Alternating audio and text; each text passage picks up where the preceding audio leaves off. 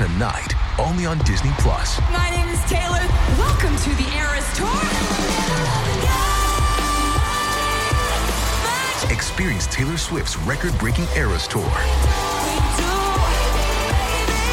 Does anyone here know the lyrics? Prove it! Taylor Swift, the Eras Tour, Taylor's version, with 4 additional acoustic songs. Streaming tonight, only on Disney Plus. Judy was boring. Hello. Then Judy discovered ChumbaCasino.com. It's my little escape. Now Judy's the life of the party. Oh, baby, mama's bringing home the bacon. Whoa, take it easy, Judy. The Chumba life is for everybody. So go to ChumbaCasino.com and play over 100 casino-style games. Join today and play for free for your chance to redeem some serious prizes. ChumbaCasino.com. No purchase necessary. Void where prohibited by law. 18 plus terms and conditions apply. See website for details. Hello, it is Ryan, and we could all use an extra bright spot in our day, couldn't we? Just to make up for things like sitting in traffic, doing the dishes, counting your steps, you know, all the mundane stuff. That is why I'm such a big fan of Chumba Casino. Chumba Casino has all your favorite social casino-style games that you can play for free anytime, anywhere with daily bonuses. That should brighten your day a little.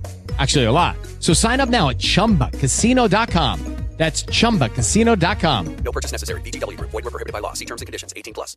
Hello, it is Ryan, and we could all use an extra bright spot in our day, couldn't we? Just to make up for things like sitting in traffic, doing the dishes, counting your steps, you know, all the mundane stuff. That is why I'm such a big fan of Chumba Casino. Chumba Casino has all your favorite social casino-style games that you can play for free anytime, anywhere with daily bonuses. That should brighten your day a little. Actually, a lot. So sign up now at ChumbaCasino.com. That's ChumbaCasino.com. No purchase necessary. VGW Group. Void where prohibited by law. See terms and conditions. 18 plus. Judy was boring. Hello. Then Judy discovered ChumbaCasino.com. It's my little escape. Now Judy's the life of the party. Oh, baby, mama's bringing home the bacon. Whoa, take it easy, Judy. The Chumba life is for everybody. So go to ChumbaCasino.com and play over 100 casino-style games. Join today and play for free for your chance to redeem some serious prizes. ChumbaCasino.com. No purchase necessary. Void where prohibited by law. 18 plus terms and conditions apply. See website for details.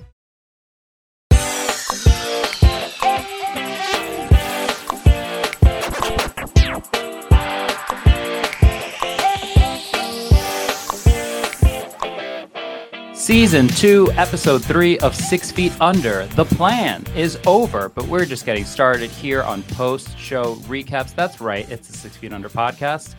We are revisiting the critically acclaimed HBO series, episode by episode. My name is Ariel, and joining me as always is my co-host. She is known as the Eleanor of Aquitaine, her Candace Bovard. Candace Bovard, yes, that's my given name. No, it's me. It's Dr. Amanda. I hear that these podcasts go long and there's no bathroom breaks, so I brought a jar. I don't know if do you think that's a good solution? That's so classy of you. Just as it was for Ruth to say it. What an incredible moment. And you better believe that we're going to get to it and talk about it today, talking about this episode. I have to say, this was a great episode. Like, this is a great show that you and I love talking about and really enjoy watching.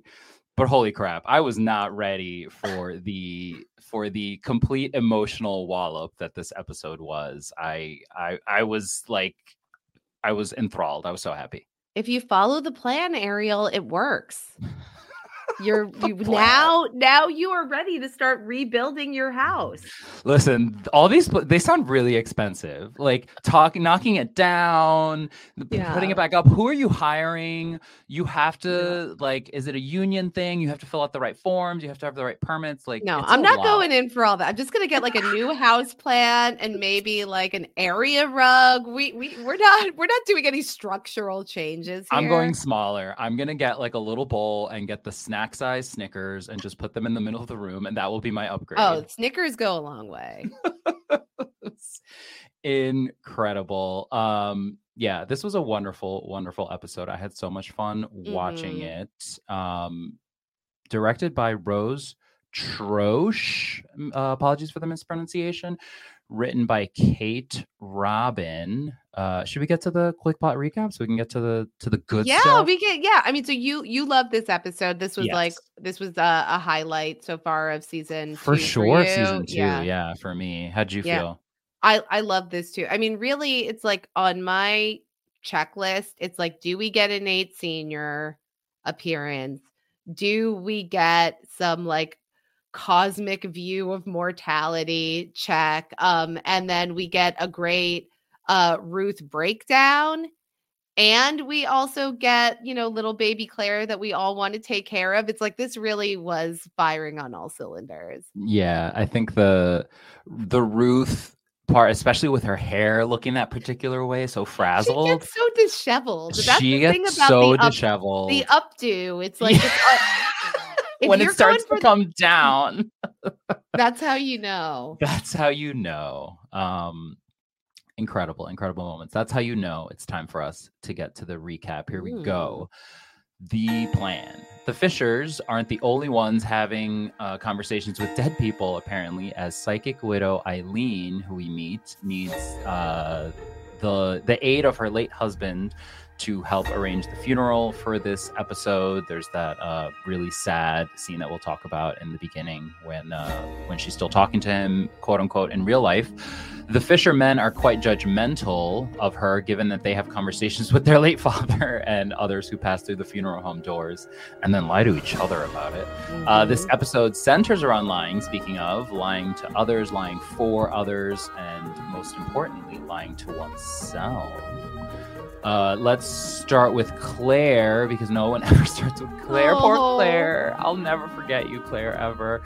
Poor Claire is still lying for Gabe at the beginning of the episode because she loves him, ? And also because she wants to be needed. Totally understandable. Gabe has held up the store at gunpoint, this hanging thread that we keep talking about, and also stolen bombing fluid from the Fishers, but Claire won't tell the police the truth when asked. That is until a drug-addled Gabe calls her for a ride late at night and attempts to shoot a man in the car next to him. This is completely ridiculous.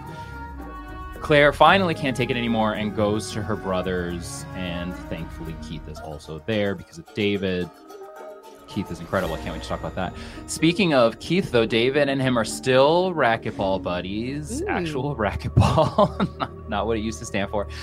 Keith does say that Eddie has poor depth perception, so this is why he doesn't play racquetball with them. Is that enough to give David a second chance with Keith? I love how David gives like the most evil like smile, like, oh, that's too bad. Yeah, this is definitely his Dexter origin story. Speaking of failing relationships, Brenda and Nate haven't had sex in a little while, nearly 4 weeks, but who's counting? It's Nate. Nate is absolutely counting. It's not just the physical closeness Nate is seeking, though. Brenda rejects him at every turn as she's too busy going up against a professorial version of herself in her ethics class that she's taking for fun, ? According to Jess. Nate continually lies to himself about the seriousness of his AVM, but also can't help but wonder about the specifics of an afterlife. Lastly, we'll chat about the one person who confronts the truth head on in this episode. It's Ruth. Ruth is attending the self-help seminar that Robbie introduced her to, the aforementioned plan. Ruth eventually tires of being chastised and lets loose with a rant against her British orator person, but it's about her family and the class itself, and even Robbie took her there. Apparently that was exactly what she needed to do, though. She has leveled up her Fleabag hovel with this outburst, but it does feel like a breakthrough for our Ruth. Love all of that. And that's what happened. Where should we start? Well, I think that like Jess gave a nod to nobody ever starts with Claire. So let's start with Claire. This was a tough episode for Claire. Yeah, and we saw her take a big step at the end of last episode. But certainly in the beginning of this episode, it feels like a little bit of maybe a half step, a half measure. She doesn't, for understandable reasons, especially at that age, she doesn't want to give Gabe up when the cop shows up. I love that those the scenes of her looking at her guidance counselor and like feeling so betrayed that like the cop was in there, and you get the sense that he didn't really have a say. Some really good stuff there, but it's a really frustrating, yet unfortunately for me at least, like pretty understandable. I still question some of the choices that she makes, but like ultimately she's doing things because she feels like she should, and obviously that leads her astray, and she does recognize it by the end of the episode. But like I wanted to stay like in this initial phase with her before we get to the part that made me cry at the end. Well, at first we find out through her sessions with guidance counselor Gary that Gabe hasn't spoken to her in 2 weeks. So after that scene where she kind of breaks up with him, he disappears. He's not at school. And it's like Claire took a stand, but she's like just what did we think she is? 17 years old. Like she's just like a teenager. Yeah. As she says, it sucks to be basically in love with a guy who's too effed up for life. And she still has sympathy for Gabe because of his family. And she thought that, if he had somebody like her that cared about him, that would be enough to change him, Ariel. Yeah. She thought that love could change him. True love's first kiss. Yeah, it's so relatable and like so hard to watch her be told, that like very hard lesson to learn in a situation like this, especially of you can't save everyone, and two, it's not your responsibility to. More importantly, it's even as much as it might feel emotionally like it is, because you have opened yourself up to this person, you can't sometimes save these people, especially with someone like him who like very clearly doesn't want to be saved ultimately when you look at all of his actions.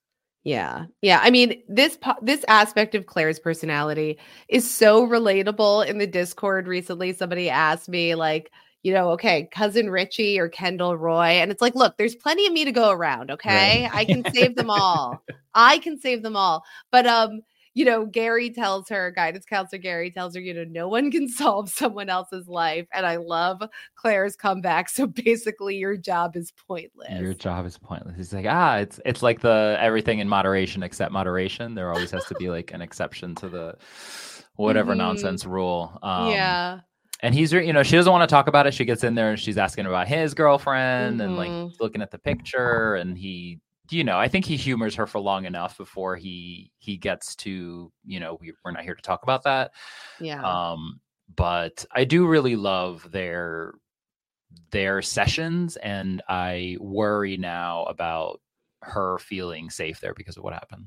Yeah, I mean, I kind of think I didn't get the impression that this was like a big betrayal of trust to Claire, because I think she understands that this is really like what, she understands that the cops are after Gabe, and like the detective coming in and interviewing Claire, like it really underlines, we pointed this out last time, like not only does Claire care about Gabe and he's being like a rude a-hole to her and also being self-destructive in a way that's like ultimately pretty selfish. Yeah.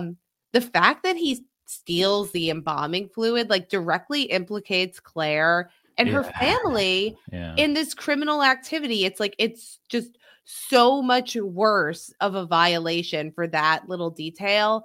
And it's, and so she's really, really scared. And then we see throughout the rest of the episode, like Claire's like very sweet and earnest attempts to connect with her family, and just how self-involved all of the other Fishers are, and how completely incapable they are of recognizing that this is still a child who needs their love and guidance. Yeah, it's absolutely true. And like the way that, Ruth later on will kind of like question her, be like, what did you break? And or you always need something. And it's like really harsh. Ruth is, on her own journey, but it's another, a little extreme, but a little bit of like a slap in the face again of like, okay, well, not only do I not feel comfortable telling this person anything, but like now this person has like banished me emotionally. Like I just feel like, okay, and you know, who's to say that she would have even told her mom in that moment, but now she certainly doesn't feel like she can. Right. And the stuff with Nate is hard because she really did try to talk to him.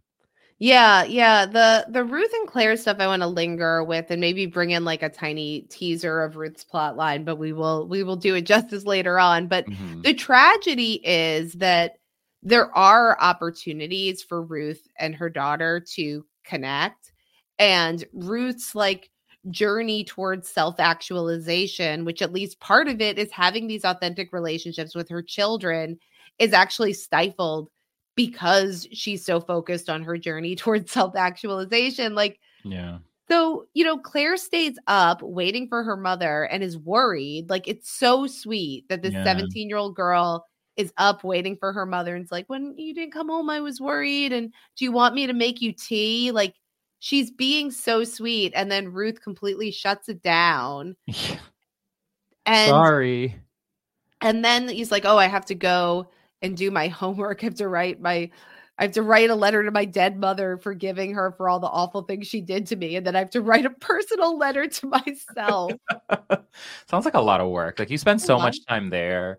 Like, can't you write the letter there? Or isn't there after midnight? I would be so mad if I had to pay. It goes till midnight. Who knows how long it took her to drive home? Yeah. Whoa, that's you rough. She had to pay to do this homework. This is a bigger scam than college. Oh my God. Yeah. And then we'll get to Brenda's scam. Everybody has to pay to do homework, but yeah. So that's really sad. And then Claire goes to Nate and oof, Nate, like this is, I mean, I think that this is like I think Nate is a very realistic character. And I think a lot of us probably in our moments are like more self-involved and less attuned to other people than we would like to be. But just having been through all of this with Claire and like they know some of this, like they know about Claire's relationship with Gabe. It's the fact that she tries to talk to him and then, you know, he immediately, you know, David interrupts and like he's super rude. They immediately get like wrapped up in their own thing and go off. It's like it looks really awful because we've just been like in Claire's point of view. You can understand how like maybe every time that one of your siblings or like in my case, like one of my children or your friends or partners are like, hey, can I talk to you? And you're like, yeah. And then get distracted. I mean, it's of course this kind of thing happens. But it is really sad. Like at an earlier episode in season 1, Claire says that she's just like this extra person, like nobody needs her. And you know, you can just sort of see how she like really, really struggles to find her place in her family. She needs to speak fiercely from the eye. And she can't get anyone to listen. Yeah. The tragedy, like you said, of you know, most times it was probably something really dumb that she needs to talk about maybe, but like the idea that now in this moment, the situation is actually much more dire than even she's aware of. And she already wants to talk to someone about it, is heartbreaking. And, you know, when she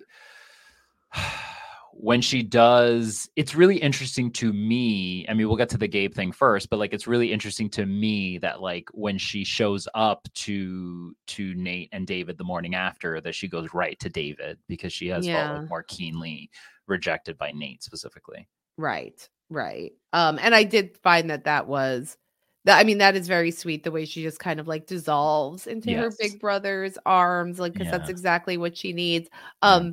So, you know, when Gabe does eventually reach out and call Claire, it's, you know, we obviously see that she's like making all of the wrong decisions. But like, I think as like a teenager, like she's worried about him. She hasn't talked to him in 2 weeks. He says he needs her. She has to go and come to him. Like she's just been rejected by like every member of her family. Like I can completely understand why she would be, you know, tempted to go and follow through, and she does this. And Gabe, like as if we've had all these moments where we're like, wow, it's so clear that this guy is bad news. And like we've had our moments of sympathy for this character when he lost his brother, seeing what his home life was like. But in this episode, it's like there couldn't have been any more red flags. Like at this point, like he is completely irredeemable. Yeah, and in fairness to her, she as soon as she found out about the embalming fluid, that was basically like the last straw, and we saw her break up with him. But the problem is you can't put that genie, so to speak, back in the bottle. And like she would like nothing more than for that whole situation to go away. But like now it is too late, and she's now implicated, and she doesn't know what to do. And like watching her, she knows that Gabe tried to harm himself. So like, I think that's for sure looming large in her like worry of not hearing from him, and obviously trying to like go to him. And like, there's a way in which she believes, however naively, that like she could be the thing that like contains the situation in some way. But like you said, it is too far gone. And when he pulls out that gun again, oh my God, like he already did that in an incredibly stupid and much more cavalier way at the gas station. And now here for him to do it again while he's messed up, while he's being, chased by the police, like it just shows such depth. And it's obviously immediately clear to Claire, like a lack of awareness of the seriousness of the situation, and most importantly, probably not really caring. And Claire's right there, so like now he's implicating her in this literal crime that he's now committing again.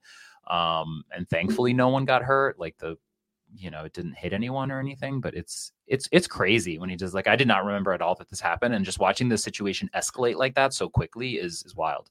Yeah, I mean, like the level of recklessness and like lack of regard that Gabriel Demas has for his life and for other people's lives. It's like Claire is smart enough to see that this is a terrible situation that she needs to get out of. I think she's like motivated to go there because she still maybe holds out hope. Like, I can tell him to go to the cops. I can tell, like, I can, try to kind of help him do the right thing now. I don't want him to die. I don't want him to be alone. But like she exhibits like tremendous strength of character in like kicking him out. Like a lesser person would have been too afraid. Like she wants to go back and check on the other driver. Like she ends up going home and immediately going to her brothers. So like I think that as much as we can say like Claire has been making poor choices, even though we understand where that's coming from. Like, I do think that this episode is really impressive in terms of like, as a teenager, like I just remember dumb things that I went along with, like, because I was like too chicken to stand up for myself or to like, and, and obviously this is a really extreme example that pushes her to the limit, but I was super, super proud of Claire. So proud of Claire because she stands her ground, like you said, and like right before that, after the initial horrible incident happens, like she is so scared, she's crying like so intensely, and like that is just a level of fear and like discomfort, and like to your point, like that she has now regressed to like a younger child because so many of her alarms are now going off, like, oh my God, I am now in danger, and like this situation is so bad and so much worse than I thought it was, and now I want to get away and I don't know how. But she starts by getting rid of him. Unfortunately, keeps the gun, but she ultimately does the right thing. Not that I thought she was going to do something stupid with the gun, but just as far as like implicating herself further, I was like, oh God, no, Claire. Right. Yeah, watching her start to cry like really made me emotional. It was just like, oh God, this is so bad for Claire. I just want to like hold her and get her out of that situation. Yeah. And that's what, David does. And Keith comes over, and Keith is wonderful. When I saw him, okay, this for me is like one of those things where like, and I say this all the time on other podcasts about, narrative choices. It doesn't matter if you saw something coming or not. It's just in the execution and what you feel when it does happen.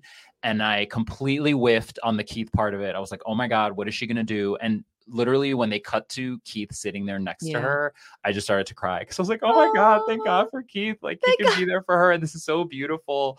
The Keith and Eddie stuff we'll get to, but this for him to be able to be there for David's family, Claire in particular. We love this propaganda. Yeah. We love it.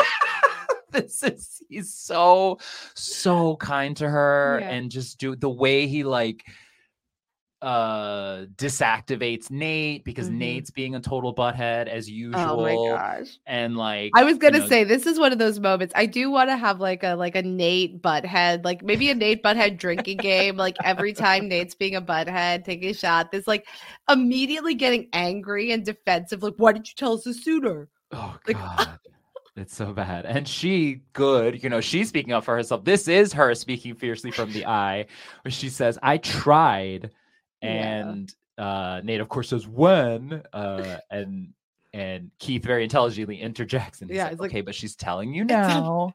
It's like he's being, obviously it's coming from a place of worry, but like he's being a parent to her. And what he needs now is like her brother.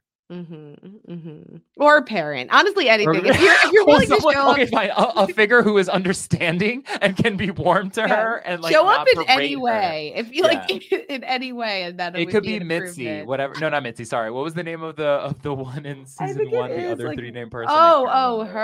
Tracy. It could be Tracy. Tracy could have come in to deliver like donuts or something, and then they could have had like a really sweet, moment. Literally sweet. Have a donut. This is wonderful. Yeah. And again, like it's worth repeating for me when she breaks down in David's arms. Like it's that also just really got me. The like level of we've been through the whole thing with Claire in the foot. It is now Keith was there when you needed to find that severed foot. Yes. And that's great for her that she's somebody that she had already like kind of connected with and bonded with a little bit. So she felt extra safe with Keith. And she tells him everything. She's not lying. We know she's not lying about anything. And now they have to go to the station and do it all again. But Keith is going to stay there He's with gonna her. be there. Oh, I was like, and you're a wealthy white lady, Claire. You're going to be fine. You're going to be fine. Yeah.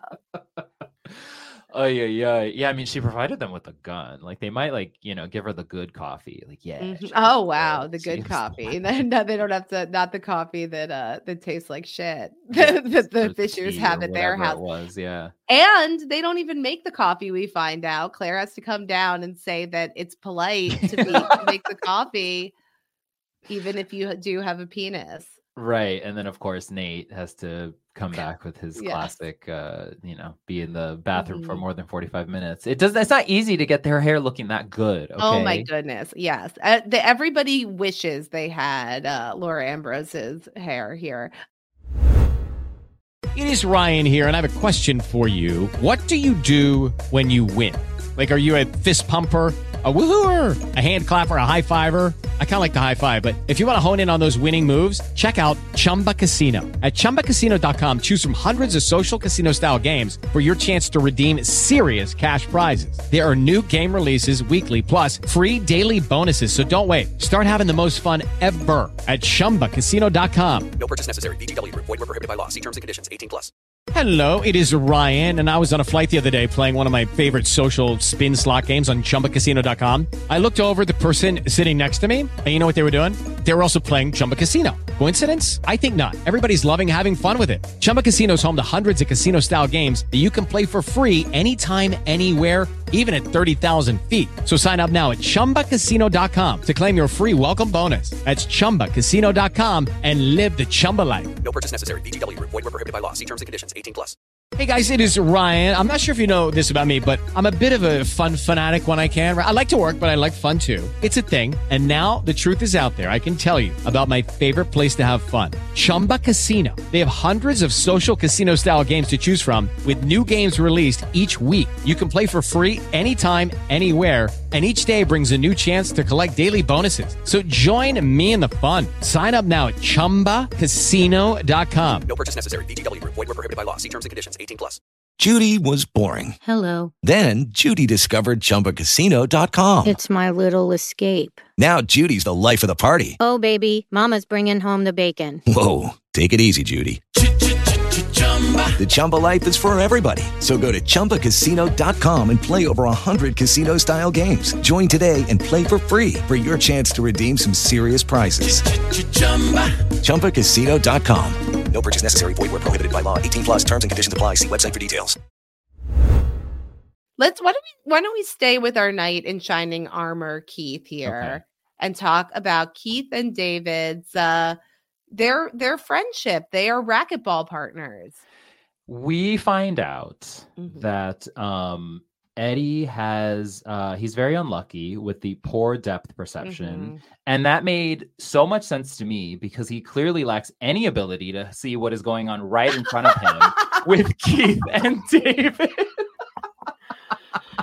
Wow. Yeah, as David says, wow, that's too bad. That's really with too his bad. Smile. Yeah, sorry, Eddie.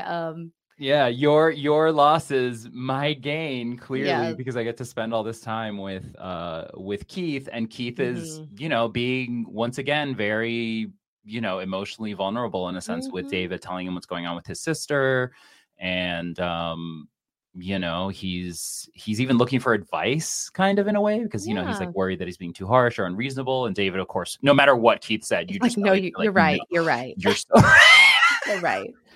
So Ariel, tell me this: if David has good depth perception, what's his excuse for being so bad at racquetball? I think his is more of like a motor function thing, physical conditioning. Maybe, I think his brain knows what he has to do, but he's having a problem with the signal getting. It's the execution. Yes. Yeah. That's my theory. Yeah, it's like, so Keith is using David, I think, is like his like emotional support surrogate boyfriend, I might say, like this phenomenon of like, that sounds right to me. Yeah, like my real boyfriend won't do these things with me, but you can be my surrogate boyfriend and we can play racquetball together and I can bring you into my family drama and all of that. And David is like very happy to be playing this role right now. I'll never forget last episode where Keith is like, I have a few things to do. And David's like, it's fine. I'll just follow you. I'll just follow you everywhere. Incredible from David. But, on his side, he's like, listen, I'm asking the questions. He would say, I did the good thing by asking about Eddie, right? Like he's in his own, he sent up the test balloon in his own like ridiculous self-serving way. And he's like, all right, well, clearly Eddie doesn't matter, so I'm going to stop bringing him up. Yeah, David is staying on like the appropriate side of the line. The only person he's hurting is himself by like putting him through this emotional torture. So I think that he's in the clear. He's not doing anything wrong. And Keith seems like pretty distracted by all of the things he's worried about with his sister Carla, and now his mother is involved, and we get some insight into Keith's family of origin and that dynamic. Mama is like, does not like Keith coming in with his shining armor on and trying to fix everything and tell everyone what to do. Yeah, you have to watch your mouth, Keith. My granddaughter does not because she's upset. But like clearly there's a history, seemingly, at least from Keith's perspective and what we're getting, a history of, his mom having a soft spot for his sister and like kind of making up excuses for her sweeping behavior. Some things under the rug. Sweeping some things under the rug. And it says some white powdery things, maybe. It's from the Easy Bake Oven. But then we hear the message and clearly she's, out with a guy. It seems like it might be her ex, the father of the daughter. And it's unfortunate because clearly Keith's niece is suffering and she's showing some signs of like, acting out and being unhappy. She's a little bit like Claire. She needs somebody to be paying like a certain kind of attention to her. Yeah. And like, I think that there's this tension between like sort of keeping the problems in the family and maybe like Keith in his role as being a law enforcement officer and like wanting to take everything to these extremes. I can see like his mother's position of being like, let's just wait till your sister gets home. Let's just work this all out. Let's not file a missing persons report. Like, what if the police find her? What if they find drugs and then she's in jail? Like, obviously, you can understand why a mother wouldn't want that, you know, series of events to transpire. But maybe that's leading to her being protective in a way that's also, you know, not helpful. So it's just a really tragic thing that's happening right now, especially given that Taylor, like Keith's niece, who's so lovely, is like in, you know, is in the fray of all of this. But, you know, David is sort of, you know, capitalizing on the fact that Keith is going through this tough family stuff to be this supportive shoulder to cry on. And because he has such good depth perception, he's like right there. He can see it. He sees it and he's right where he needs to be in that opportunistic position. Yeah, and I love how genuinely messy that is, because it can absolutely be both things. That like Keith needs someone, and whether he's telling Eddie about it or not, who knows? But he's telling Keith about it here, and it's, you know, he's telling David about it here, excuse me, but he, you know, David is, like you said, using it to his advantage while also genuinely being there for him. So it's a very interesting, sticky situation to be in for David. There's another couple where things are maybe, you know, trending downward in this episode, Ariel. Our good friends, our dear friends, Nate and Brenda. Nate and Brenda, and he's once again trying to get lucky, as he would say. And Brenda, she was in the middle of something. She was looking at the course catalog. I remember those things. They were super like complicated and annoying, and the print was always really small. So I don't blame her necessarily for not being in the mood after reading that book. But he's, as we mentioned before, he's keeping track of how long it's been, and he doesn't like the numbers that he's seeing. No, he's looking at the quarterly reports, and it's the numbers are very discouraging. There's a dry spell in the sales for this quarter, and the issue is that Nate's never been in a relationship long enough to know that there's a natural ebb and flow, Ariel. Let Brenda teach you something, Nate. Okay, she's your professor of this relationship, because God forbid you should find it out together. This is just normal. You have to get used to the ebbs. And you asking about the ebbs is only going to make the ebb go longer. It prolongs the standard ebb. That's what from the transitive property of ebbs. Sounds like such horseshit from her. Like when she puts it exactly like that, like you just said, the standard ebb. Like according to whom? What literature are you citing? Like what Norwegian case study are you looking at that you can cite for these for what the standard ebb is? Or maybe this is like a I need to see your bibliography. You need to show your work, Brenda. Cite some sources, please. Yes. Because Nate's going to go and do his own research, and he finds out that for Rico, the standard ebb is 2 days. We don't get a lot from Rico this episode, but this is one of his big scenes where he, you know, we find out that that Angelica, his sister-in-law, is like seemingly partially moved in, which you just have to imagine there's going to be drama there. And she put the money for the house, and he like stopped short of telling Nate that, but he is very happy to report that his quarterly report by his own standard is low, but is looking much more appealing than Nate's right now. I love how Nate is trying to play it up. He's like, oh yeah, that sucks, man. They're both lying. To the point about lying, they're both like lying about something, and it's really funny for Nate to be like, oh yeah, that's hard. Yes, definitely. I will enjoy the clear flow period that I am now in, and not the ebb that I found. Oh, Nate did say it was all about flow when he was on ecstasy. See? Wow. And already, and Brendan was like, no, it's about we have to go. We have to ebb. We're not doing flow. It's all about ebb. Yes, you're doing it wrong. You did the ecstasy wrong. You should have been ebbing, and instead you were flowing.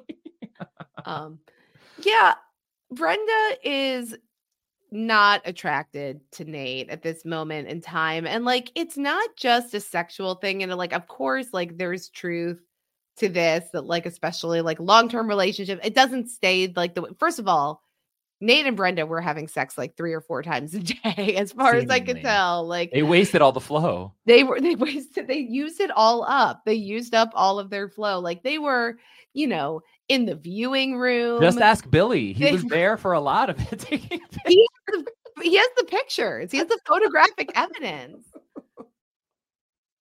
They were. I think that's a good point. They were doing it a lot. So I think in a way, what Rico said isn't wrong according to Nate's experience at the beginning, but for it to be 6 months versus the years that Rico's been together, it's still not looking great. But the really biting line that Brenda had, which you already talked about a little bit, but like the way she puts, there will be times where you don't find me attractive, right? Nate. Like it's just so extra for no It's not reason. It's not her saying like, oh, this is just me right now, like I'm just like, that's just not where I'm at. But she actually implies that I don't find you attractive. It's wild. And Which like so harsh. Brenda, yeah. so Brenda. And like, I was gonna say, it's like, it's obviously they probably couldn't maintain the level of engagement that they had at the very start. But like, it's not just sex with Nate and Brenda. Like Brenda isn't showing up for Nate in any way. Like she's not being emotionally attentive to him. She's not even particularly interested in talking to him or sharing with him. It's like, she just seems annoyed with him. Yeah. And to that point, very cold. Yeah. No, it is very cold. And it's really interesting now from hearing you say that made me think of like the irony of him trying to speak to Brenda and like trying to find a moment to speak to her. Like Jess said in the quick plot recap, like it's not just a physical closeness that Nate is looking for. Right. He is ultimately looking to feel comfortable enough to reveal the news about himself. And the irony of like, he can't be that person for Claire elsewhere in the episode is really interesting. But it's sad. And obviously, like, yeah, there's an argument to be made of like Nate's being a butthead to Claire because of the AVM thing. And I think that's valid, but also he was kind of a butthead before. So, I just think it's a good old tragic Nate trying. He's just right there. He's very close, but he's not. Not well. That's like quite. That's a poignant tragedy of so many of these characters in 6 Feet Under, and I think it's like one of the poignant tragedies of life is that there's like probably somebody who needs you as much as you need something else, and like because we are all these myopic, self-involved people, like we're always barking up these wrong trees or looking for the kind of support like from somebody and being disappointed, and there's probably somebody else who would love to answer the phone if you called them. And it's like we definitely see the Fishers kind of as ships passing in the night, not being able to show up for each other the way that they need to. Brenda is in part distracted though, because she is registering for courses, Ariel, and she's deciding between bioethics and the ethics of human genetics, which Nate thinks both sound super boring. Nate has his own opinions, and he's like, that sounds lame, but she's gonna go and try, and it's not as fun. And I think she, we have seen her to be someone who enjoys a little bit of like back and forth and getting into some spirited debate. And here, that doesn't really seem to be welcome in this classroom setting. No. I mean, I watched this episode twice. I watched it once, like just for enjoyment, and then I watched it again to take notes and prepare for the podcast. And I remember this episode from my original watch and Brenda's class, and the professor definitely seems like a pretentious, self-important a-hole. But on like my rewatch of it today, when I was actually taking notes on what she says, even though it's like very jargony, I do agree with the professor more than I agree with Brenda. Like, and Brenda is being a little bit glib and snippy. Like it is it's definitely like a jerk move to be like, I'm teaching this course and we're teaching entirely from the book that I wrote, and you have to read the book. And if you disagree with my opinion, I'm going to get mad at you. And I do think that there's definitely professors who are like this, but the argument that the professor and Brenda are having is about biological determinism versus the influence of culture and free will.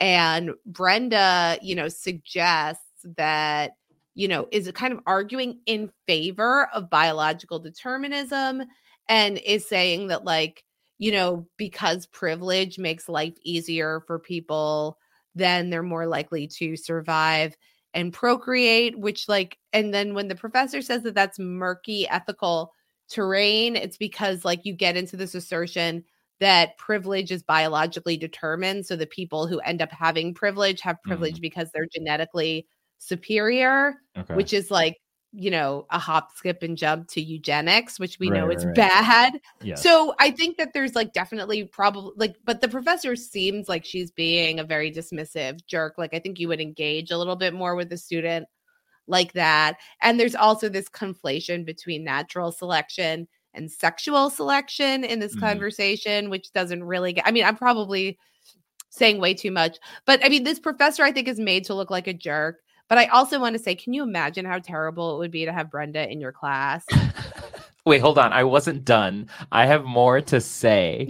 Yeah, it is interesting because I think the professor doesn't have to mention her book every other sentence. And obviously, like, the scene is kind of short, so they have to make it as loud as possible, so to speak, and like the few lines that she does say. But it's like the way Brenda is like rolling her eyes when the guy is, brown nosing, and he's like, as you put in your book so brilliantly, like, that's that, like, I certainly don't need. But ultimately, I agree with you that you would hope, if you were in this position as the professor, that someone is engaging with you on some level this early. I don't know how late it is in the semester, whatever, that Brenda is joining, but like, to have someone who is engaging, even if they're being a little bit combative, there's a right way to handle that and keep the person interested. And the professor certainly does not. Right.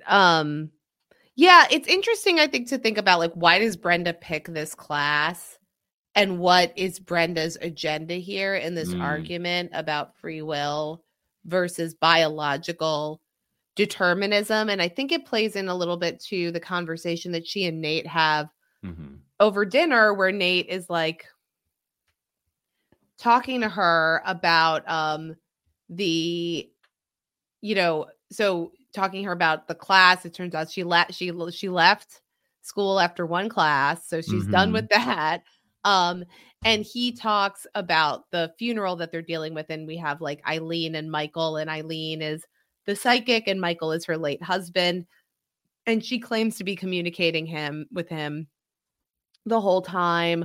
Brenda dismisses this as delusional, and Nate wants to talk about his favorite topic. Is there an afterlife? Is there a plan? And Brenda says, there's no plan. There's just survival. So, again, this kind of like natural selection, Darwinism, biological determinism. Nate asks how she lives like that. What would she do if she found out she was going to die tomorrow? And she says that she's always lived assuming she could die tomorrow ever since she was 6 years old.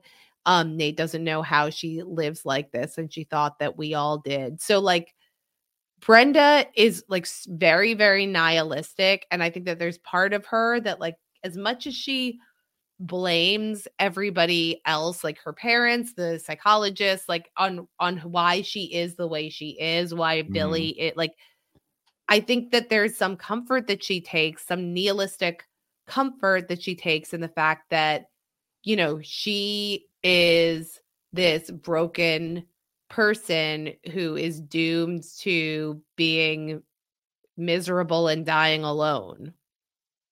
Yeah, and the scary thought, or perhaps to your point, like the freeing thought of her just kind of having been that way the whole time, and like not necessarily having been turned into that by the pretty awful things that happened to her when she was a kid. Yeah, that conversation is so interesting. Again, that line that you called out, there is no plan. Like we're getting into, it's a little bit writerly, like we're getting into the episode title and like what is the plan actually referring to. But that, and then Ruth chimes in, she's like, no, there is a plan. Is a plan. Ask me about the Snickers. There's no plan. No, there's no plan. There's just survival. That sounds like, you know, a line from the, oh God, what is it called now? The Last of Us on HBO. After they've been through like what is it, basically a zombie apocalypse via mushrooms. It's so nihilistic, like you said, and it's sad to see her like that in a way. I think no matter what, as much as Brenda tries to push everyone away, including us, the viewer, there's just a level of sympathy that I at least have for her of like, damn, that's like that's just a really rough place to be coming from on pretty much everything. Yeah, and this is a big source of friction between Brenda and Nate, and I think that this is like part of their incompatibility that's like manifesting in general, and the fact that like she doesn't feel close to him. They're not having sex anymore. Like as much as he wants to make this Brenda thing his thing, I think the fact that she has this very bleak hopelessness and he's like desperate for somebody to tell him that, you know, this isn't it. It's not just our corporal living form. There's more out there. You can see this tension like within their dinner conversation where she's getting like more and more avoidant, like, oh, should I have ordered the salmon, and trying to change the topic and ignoring him. And he's getting like a little bit more heated.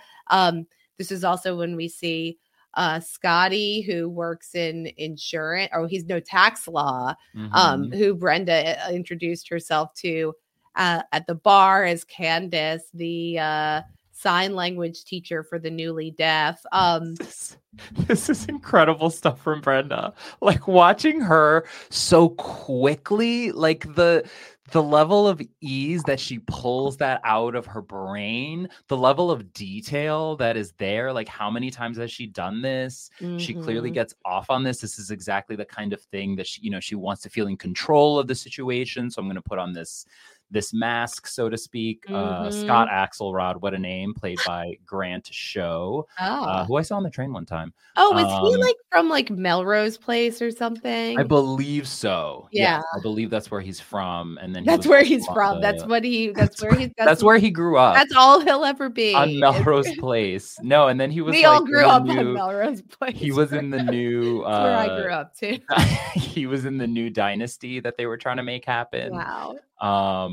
What a storied career. Played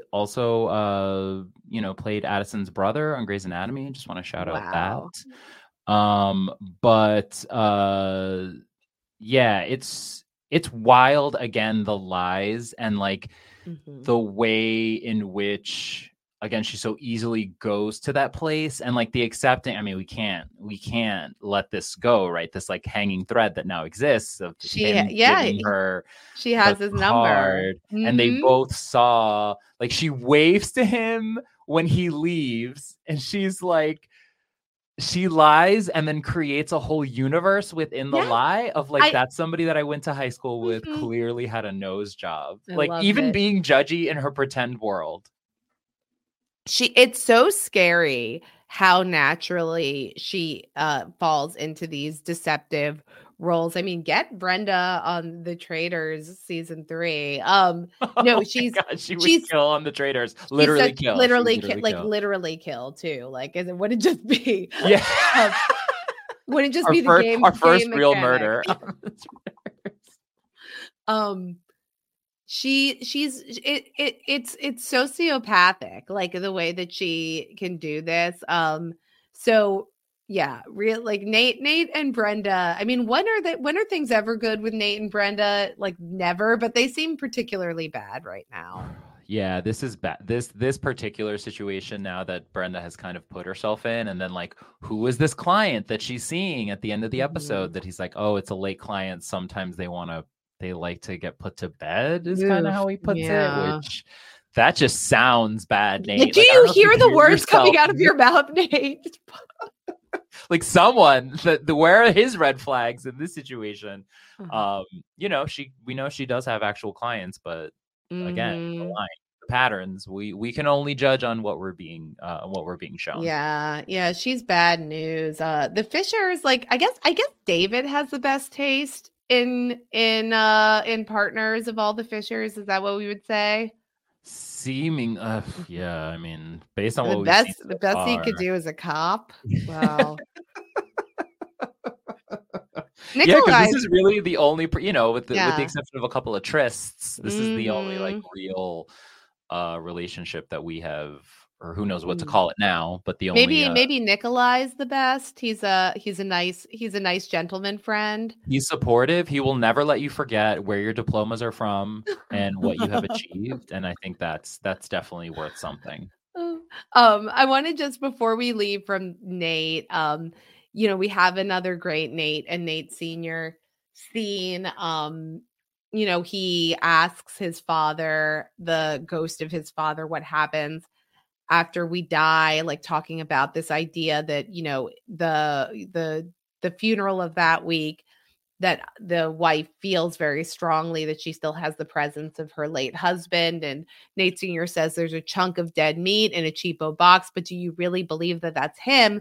The essence of what he was, a part of him that hoped and dreamed and all that other crap, suggesting that that's not who we are. We are not, just our bodies that pass. But then Nate Sr., being that kind of fickle, capricious joker that he is, he says it's also possible the light goes out and it stays out and you'll never know, buddy boy, until it's your turn. Another nice echo is that there is a Walt Whitman reading at the funeral. What do you think has become of the young and old men? And what do you think has become of the women and children? That poem ends, they are alive and well somewhere. The smallest sprout shows there really is no death. And if there ever was, it let forward life and does not wait to the end to arrest it and ceased the moment life appeared. All goes onward and outward. Nothing collapses. And to die is different from what anyone supposed and luckier. It's beautiful. I do love the way the show finds very organic ways to cite all these different texts across different cultures and, all about death and the afterlife and what it could mean and what we could glean in some small way from what other people might have thought, but they were also alive. So none of it ultimately matters, but it is really always fascinating to be investigating that on a show about death, obviously. I do just want to go back to Nate Sr. for a second, because I love that we also get, like, to your point of your checklist, like, yes, we get Nathaniel Sr., but then we get Nathaniel Sr. twice with two different siblings. That's like a 2 checks in one. The hat trick when you get all three. That's the scene where Nate is trying to ask David, like, if he ever sees Dad, and Nate immediately lies. I mean, David just says nope.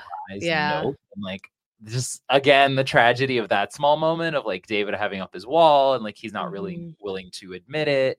And I just think it's really interesting. And David, in his conversation with Nate Sr., is, revisiting his thoughts on, what it means to be gay and what that means as far as the afterlife, and doesn't mean anything. And, once again, I think his father used a lot of the snark on Nate. So he has a little bit more sympathy for, or at least a little bit more warmth, I would say, towards David in this scene. Although ultimately the takeaway is the same of, you can't really know until you know.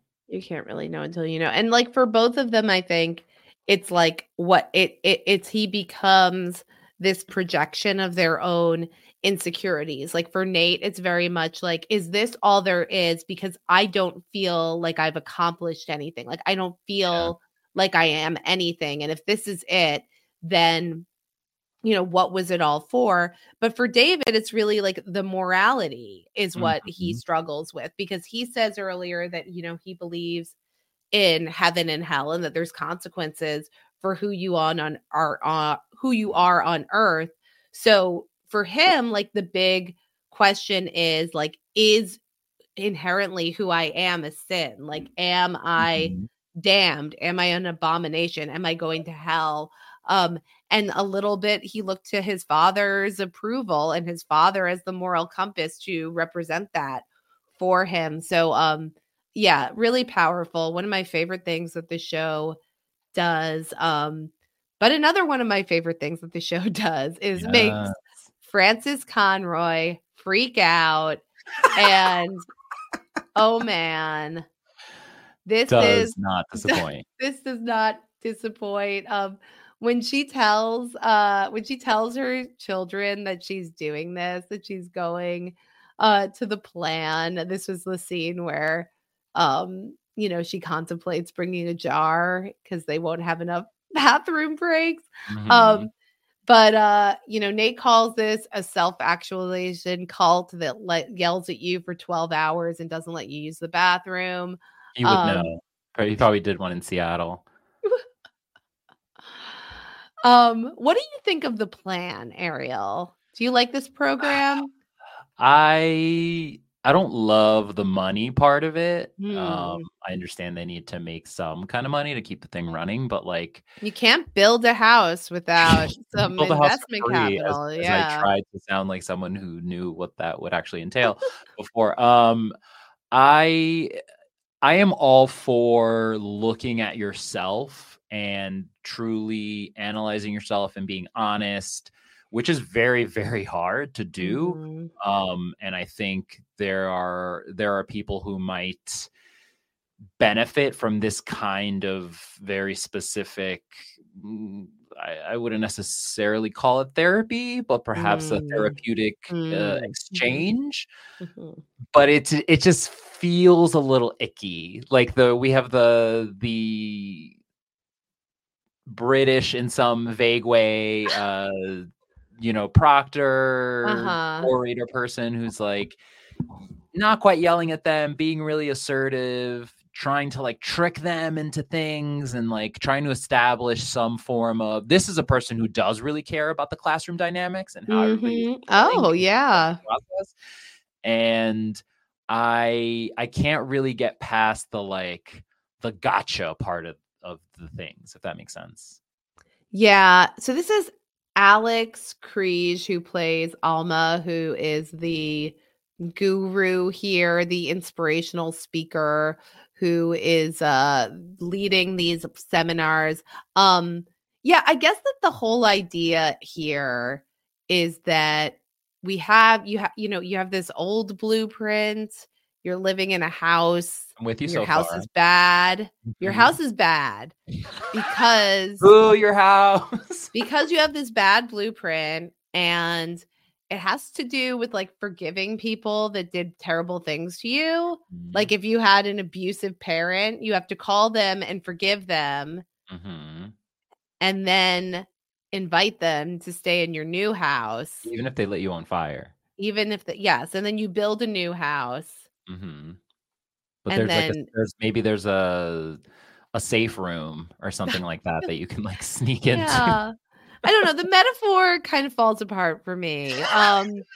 Right. The idea of like the foundation part makes sense to me, right? Because there is a way in which, and I've encountered similar things in therapy of like what you try to build your life on and your foundation being your experiences and your formative years and all that. I think there is something there, but to your point, then you're adding all these like bells and whistles and you're like, wait, what's happening? Buttresses and like you have to buttress the house with your forgiveness. But like Ruth is not, at first she does not start out as the ideal student of this seminar. She's not buying it. She's hungry. She's hot.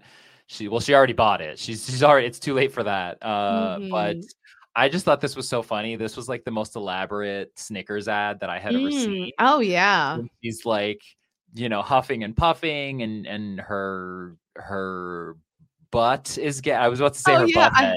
Like I was about to make a Nate reference, but it fell apart. Much like the logic of this place.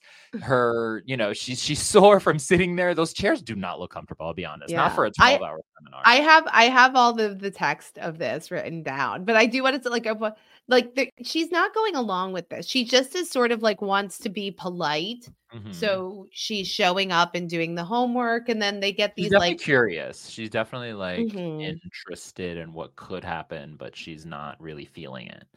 But they get this 19-minute interval where they're supposed to call and start to rebuild these relationships for whoever is holding them back. And Robbie, first he tells her, I read your private letter to yourself. This is incredible Robbie content. I love it. So good. And Robbie tells her to call her kids, start with Claire. And then she pretends to make the call. She actually calls movie phone, Ariel. Were you a big movie phone guy? Calls movie phone. This sent me, I cannot tell you the amount of times I called movie phone. Sit down, children, and listen to Grandpa talk. The amount of times I'm a big movie head, and I've always been one. That's part of my foundation that I built my house on. You built your house on movie phone. Yeah. The voice, literally hello and welcome to movie phone. If you know the name of the movie you'd like to see, press 1 now. To browse through current previews and titles, press 2 now. Like I used to call this thing all the time. And like, there's that part of the nostalgia and just like the tragedy of something so silly and frivolous that she called to make this fake phone call, and Robbie buys it, thankfully, because that would have been mortifying if he heard the movie phone voice. It's like she could have called no one, but she calls movie phone. It's incredible. The level. It's obviously like a super specific detail, but just like the opposite side of the spectrum emotionally as far as like what she's actually looking to achieve, and she can only fake it.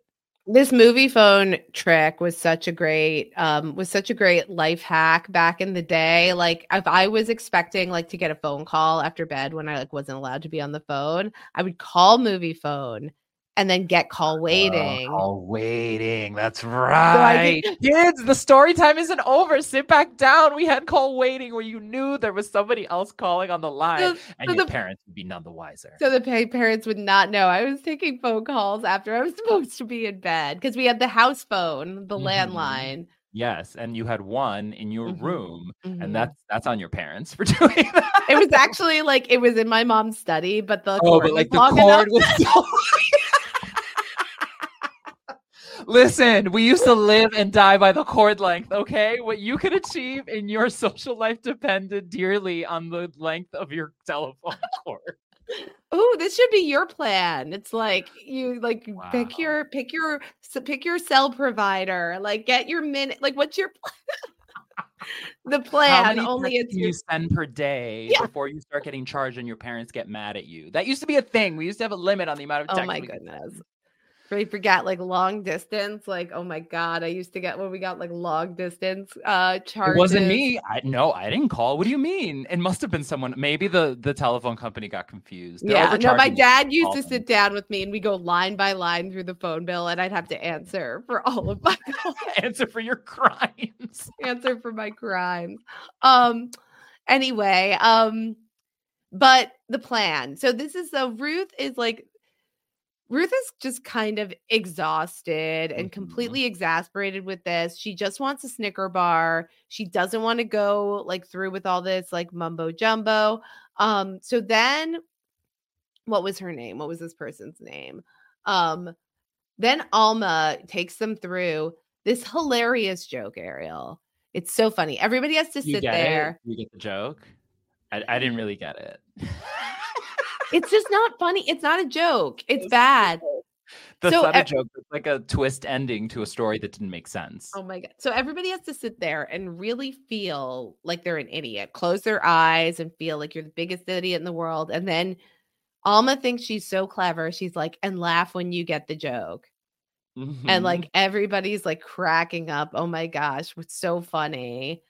And thankfully Ruth is speaking fiercely from the eye when she's like, I don't understand. I don't get it. And then she's like, I don't get it because I'm an idiot. And then when the other student explains it to her, he's like, well, if we all feel the same way. Yes, explain the joke. Explain the joke. Explain it. If we all feel the same way, then who's really the a-hole? And I love Ruth's answer, all of us. Yeah.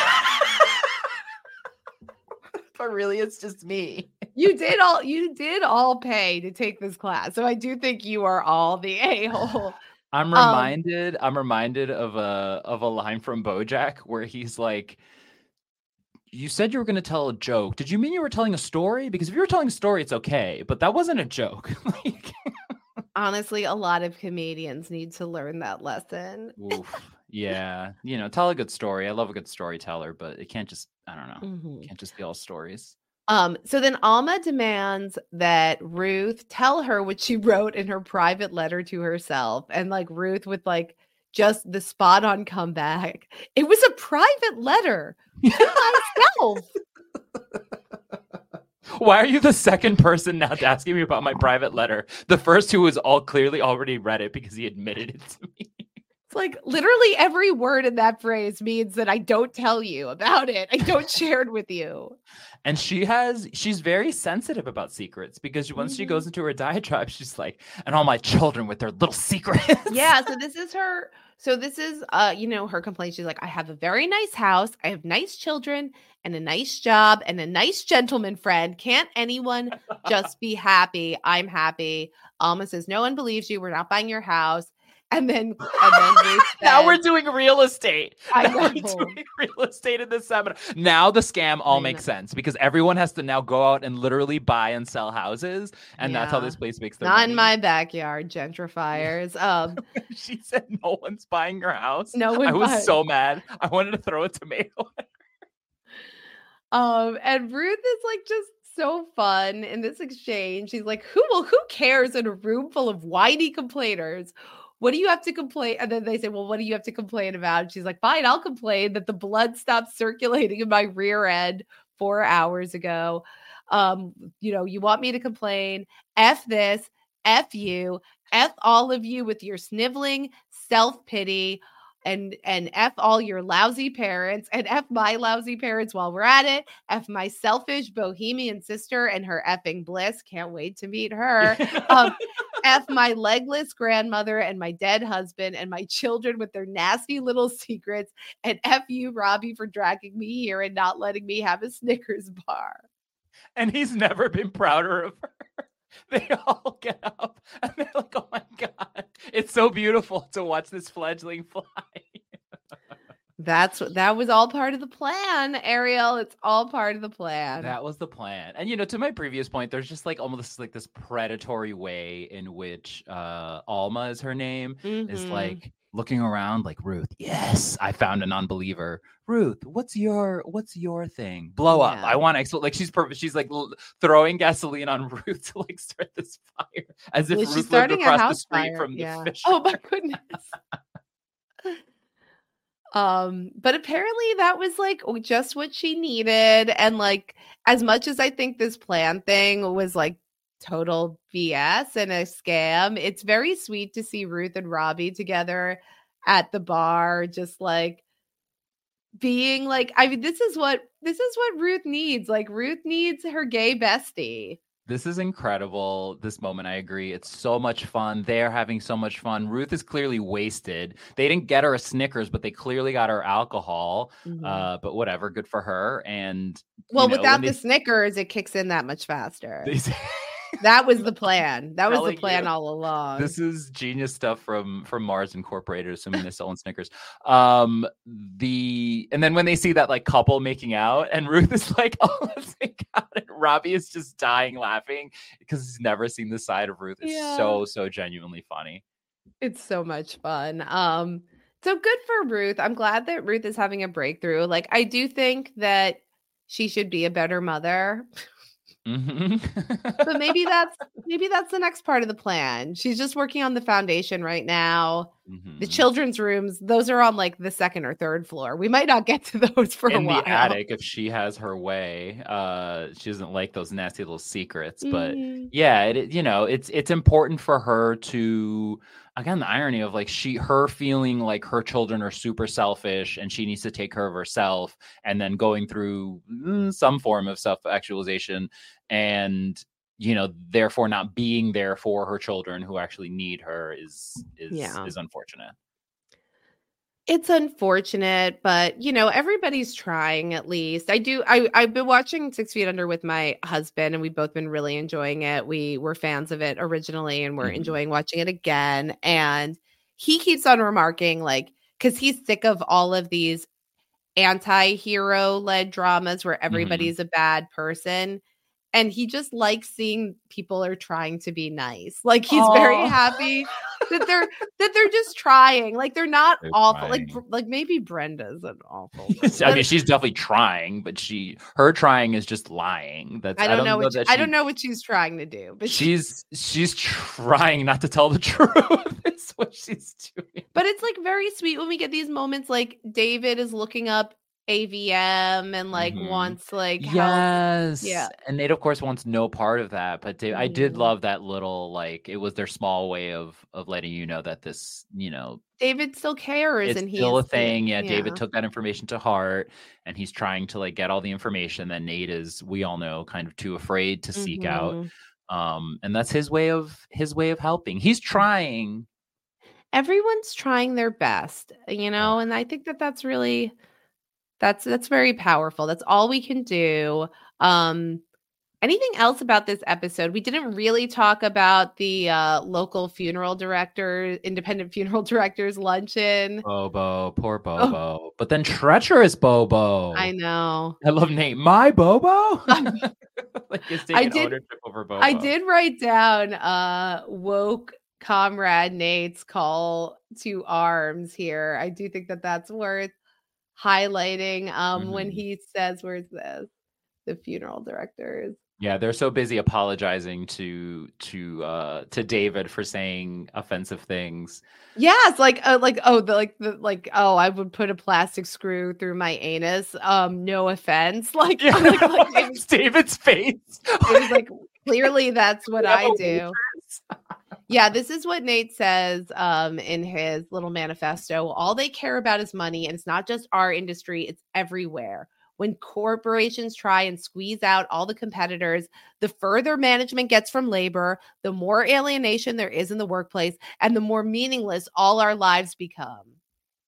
I mean, where was Nate last year during the writer strikes and the actor strikes? But this is like Nate's. Where was Nate in the Russian Revolution? This was the Nate that we met at the very beginning of the series, right? This is like the Nate who wants to, in his own small, limited, privileged way, like change the world and just doesn't really know how. And I just want to say, I wonder what Federico would have to say about alienation in the workplace and management and labor. Not in my backyard. No. You want to check out your own house, Nate, before you. Yes. Don't throw stones. Your house made of glass. That's crazy. Anything else? I don't know if there's anything else. I think we covered everything. Yeah. A great episode. Really enjoyed it. We're just making our way through season 2 right now. Next episode that we have is called... It's called The Plan. It's called Driving Mr. Moss Back. Ooh. I don't know what that means. I'm excited to find out. We'll all find out. But until then, Ariel, where can people keep up with you? What else do you have going on? Oh my God. So many things. I'm doing my best to keep the movie phone train going, covering new movies with Grace on Pusher Recaps Theater, and covering Masters of the Air, the new Apple TV Plus series about the Air Force during World War II. Rich and I, my co-host, got together to talk about Band of Brothers and the Pacific, two well-loved miniseries that came before this, same executive producers, same historical time frame. So these shows kind of exist in conversation with themselves. I haven't seen it yet. I'm really excited. I hope it's good. I'm worried about the CGI, to be honest, but whatever. What about you? Honestly, I'm in way too many places right now, Ariel. Everybody should be sick of me. I just finished covering The Curse with Grace Leader. We did a season 1 full spoiler feedback podcast talking about everything that happened in the finale and our take on the whole show. That was great to get together and do that. I'm also covering True Detective Night Country with recaps coming out right after the episodes air on Sunday nights. There's 2 episodes out right now. I also was a guest on Robin Akiva Need a Podcast over the weekend, doing an interview with them, a classic AMA with listener questions. That was a great conversation. I had a good time with that. And I'm also on the episode of Pod Friends that just came out on RHAP, interviewed by the great Matt Scott. I got to talk to him about brains and food and all the things, basically everything I like to talk about when I'm not talking to Ariel about TV. So excited. Yeah. So lots of great stuff. You can follow me on X, where I am at Dr. Amanda R, to keep up with everything that I'm doing. And of course, we're going to be back, you and I, Ariel, next week, talking about driving Mr. Moss back. And until then, dear listeners, rest in peace.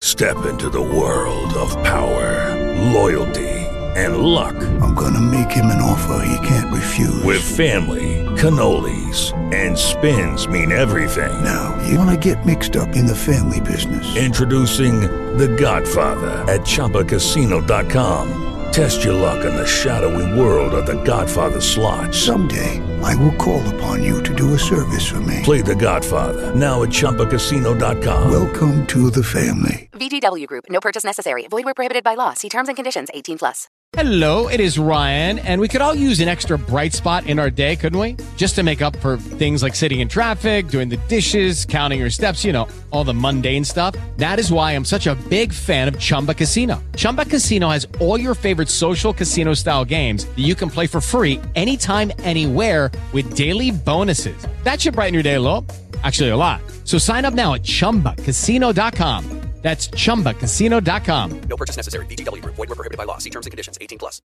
With Lucky Land Slots, you can get lucky just about anywhere. Dearly beloved, we are gathered here today to... Has anyone seen the bride and groom?